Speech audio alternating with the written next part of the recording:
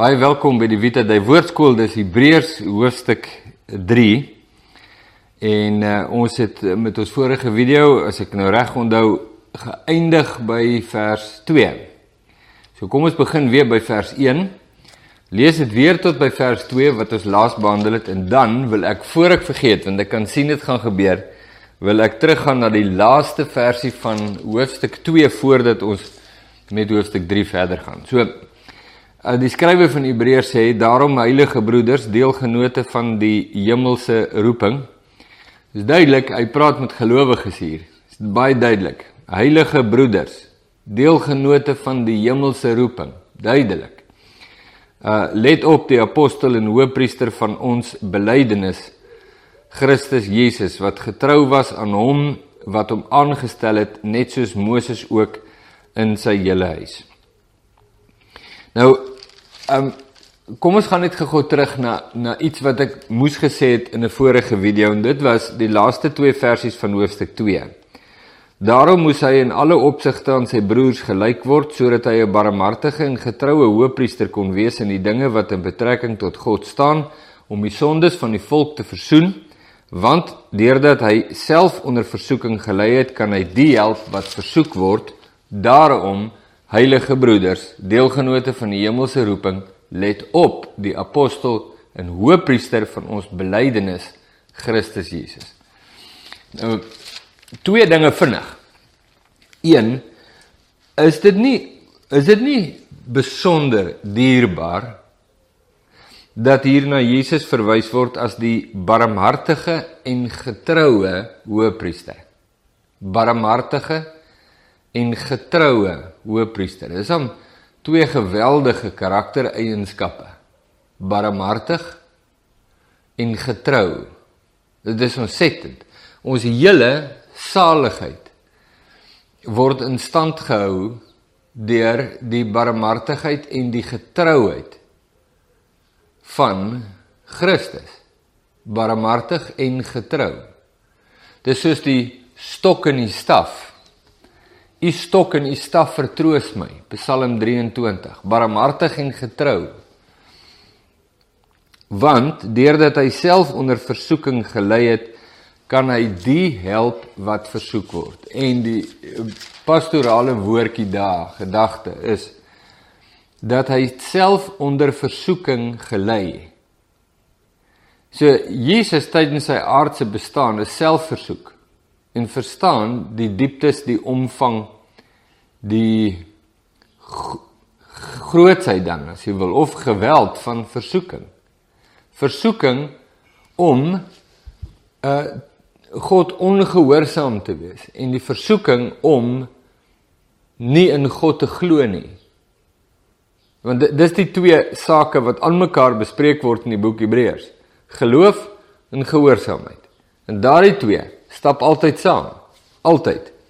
En dis nie net die skrywer van Hebreërs wat daarvan praat nie, Jakobus praat daarvan, Johannes praat daarvan, Paulus praat ekstensief daarvan, Jesus preek daaroor, geloof en gehoorsaamheid is die pad van 'n disipel.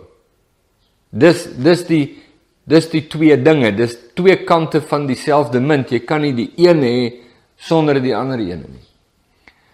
En Jesus het self gelei onder versoeking, sonder sonde, nooit toegegee daarin nie. Maar hy ken die krag daarvan.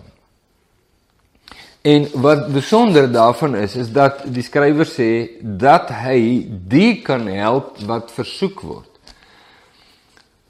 En dis vir my kosbare gedagte om te dink, dat God verstaan, deeglik, ver meer as wat ons dink, die versoekings wat ons beleef om te sondig, om ongehoorsaam te wees en in ongeloof te wandel. God verstaan dit. Hy het dit self beleef. En die skrywer van Hebreërs sê, hy het dit beleef, sodat hy jou kan help wat versoek word. En dit is vir my so besonder. Want jy weet watter versoekings beleef jy in jou lewe, versoekings van ongehoorsaamheid en versoekings van ongeloof. Jy weet dit. Jy weet nie net die krag van versoeking nie, maar jy weet ook hoe dit is om te val vir 'n versoeking. En jy weet wat daarna kom, die dood. Jy het dit al hoeveel keer belewe, in jou hart en in jou siel. En die hoëpriester wat ons het, is daar om ons te help in die versoeking. So hier is die kosbare woord. As jy weer 'n versoeking beleef, jy beleef dit dalk nou op hierdie oomblik, of jy gaan dalk binne 5 minute, later vandag. As jy weer 'n versoeking beleef, soek Jesus te midde van daardie versoeking. Want hy is die hoëpriester, hy is die bemiddelaar, hy is die een wat die tussenganger is tussen God en die mense. Hy is die een wat versoening doen, maar hy doen nie net versoening vir ons sondes nie, hy help ons ook om oorwinning daaroor te kry. Sonde van ongehoorsaamheid en sonde van ongeloof. Soek Jesus. Jare terug het 'n pastoor eendag gepreek oor een of ander land hier in Afrika, wat naby aan die ewenaar is met die digte woude wat hulle daar het, en daar's 'n sê ding blykbaar, in daardie land onder daardie mense, waar 'n man is 'n pad. Want die woud is so dig, as jy iemand kry daar, dan beteken dit, daar's 'n pad agter hom. Hy het gekom daar met 'n pad. Waar 'n man is 'n pad. En waar daar 'n versoeking is, daar is Christus, gereed om jou te help in die versoeking. Dit sluit natuurlik baie nou aan ook by Paulus se skrywe aan die Korintiërs, oor versoekinge. Daaroor kan ons miskien 'n bietjie later gaan kyk, maar dit is vir my so 'n wonderlike woord, so 'n aktuële woord vir jou en vir my ook, om te verstaan dat Jesus verstaan die versoekings wat ons beleef. Ons kan nie vir hom sê, hy weet nie daarvan nie, want hy verstaan baie goed. Hy het hulle belewe, en hy het hulle oorwin, en hy leef in ons, en hy is ons bemiddelaar, en ons helper, om ons te help in daardie versoekings. Dit is nie wonderlik nie. So as jy die versoeking beleef, soek Jesus daar. Soek, sê, Here Jesus, waar is U? Help my. U verstaan hierdie versoeking, die krag daarvan. Maar waar 'n man is 'n pad. Daar waar Jesus is, daar's daar weg uit. Soek Jesus daar. Goed, dan sê die skrywer van Hebreërs, want hy is meer heerlikheidwaardig geag as Moses. Nou kom die groot vergelyking met Moses. Hy is meer heerlikheid waardig geag as Moses, naamlik hy wat die huis gebou het, meer eer het as die huis. Want elke huis word deur iemand gebou, maar hy wat alle dinge gebou het, is God. En Moses was wel getrou in sy hele huis as 'n dienaar, om te getuig van wat nog gespreek sou word. Maar Christus as seun oor sy huis, en ons is sy huis, as ons net die vrymoedigheid en die roem van die hoop tot die einde toe onwrikbaar vashou. As 'n belangrike voorwaarde en waarskuwing daar. So kom ons sê net, vir die Jode het Moses 'n ontsettende belangrike rol gespeel vir hulle. Dit was vir hulle die belangrikste leier wat hulle gehad het. Moses is die een wat van God ontvang het die 10 gebooie, die afmetings van die tabernakel, die seremoniële wette, die koswette, die leefstylwette, al die riglyne en regulasies het deur Moses gekom, van God deur Moses. En Moses was hierdie uiters belangrike figuur in Judaïsme, ook omdat Moses die verlosser was uit Egipte land. Moses het Israel uit Egipte land gelei. Moses was die een wat ek kry my name verkeerd, dis 'n Farao en 'n Aaron. Moses is die een wat Farao gekonfronteer het. Moses se broer, Aaron, was die eerste hoëpriester, en saam het hulle deur die Sinai woestyn getrek. Vir die 40 jaar wat hulle in die Sinai woestyn was Moses die leier van Israel. Moses het van God gehoor. Dat groot en wonderlike dinge in die laars gebeur, En Moses was die sentrale figuur daar onder die mense. 'n baie belangrike persoon, baie belangrike rol wat hy vervul het in Judaïsme. Die skrywer van Hebreërs sê, Jesus is ver belangriker as Moses.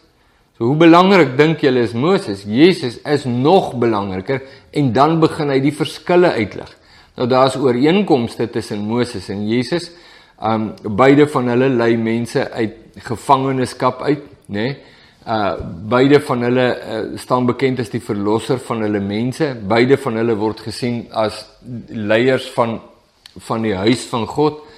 In die ooreenkoms in Moses natuurlik uit die hart van die saak in sy profetiese waarde, dat Moses 'n profetiese vooruitskouing was van die Messias wat sal kom, die ware verlosser uit Egipteland, en nie Egipte nie, maar die sonde, waarvan Egipteland die skadubeeld was, die profetiese vooruitskouing. So Moses was slegs die skadubeeld, Moses was slegs die profetiese van die ware. Nou het die ware gekom. Die profesie is vervul. Die skaduwee, die objek, die persoon wat die skaduwee werp, het arriveer. So ons kon eers aan die skaduwee sien, die persoon is aan die kom, maar nou het die persoon gekom, hy is nou hier. En die verskil is dat Moses, sê die skrywer, was 'n dienaar. God het Moses aangestel, maar God het Moses aangestel as dienaar. Die Vader het die Seun aangestel, maar as Seun, die erfgenaam van alles. En dit is 'n baie belangrike onderskeid. So, die skrywer van Hebreërs baie kunstig, nie net het hy nou klaar verwys na die hoëpriester nie, wat hy later nou baie mooi gaan verduidelik, maar nie net het hy gesê dat Jesus is die finale hoëpriester, eintlik waarvan die aardse hoëpriester net 'n skaduwee was. Jesus is die ware hoëpriester, sê hy nou ook dat Jesus is meer heerlikheid waardig geag as Moses. So, hoe belangrik jy ook al dink, Moses was, is nie naastenby vergelykbaar met die belang, die heerlikheid en die gesag van die Seun nie. En dis 'n ontsettende belangrike punt wat hy uitleg. So, Moses was wel getrou in sy hele huis as 'n dienaar, om te getuig van wat nog gespreek sou word, maar Christus as seun oor sy huis, en ons is sy huis, as ons die roem vashou. Net voor ek aangaan oor die roem, ek weet nie of jy nou kon hoor op die mikrofoon nie, daai visant wat daar skree, het mos nou die naam gekry van Jesaja. Hy roep, ons moet hom seker nou Hebreërs noem, maar daar is Jesaja daar buite, is baie vriendelik, hy groet jou. Net laastens, ek sien ons tyd is verstreke. Ons is sy huis, as ons net die vrymoedigheid en die roem van die hoop tot die einde toe onwrikbaar vashou. Nou die vrymoedigheid en die roem van die hoop is dit, dat Christus ons verlos van die sonde en die dood. Die vrymoedigheid en die hoop dat Christus die verlosser is. Dat hy ons verlossing is. As ons dit vashou, tot die einde toe onwrikbaar, dan is ons sy huis. Nou dis 'n bemoediging en 'n waarskuwing om te sê, moenie hom los nie. Hou hom onwrikbaar vas tot die einde toe, die vrymoedigheid en die roem van ons hoop. Nou, wat gaan kom, van vers 7 en aan, is weer eens 'n vergelyking met wat met Moses en Israel gebeur het in die woestyn, met die direkte implikasies op die gelowiges, om te sê, net soos wat dit met hulle gebeur het, daar en toe, net so kan dit met julle gebeur, hier en nou, as julle hierdie waarskuwing nie ter harte neem nie.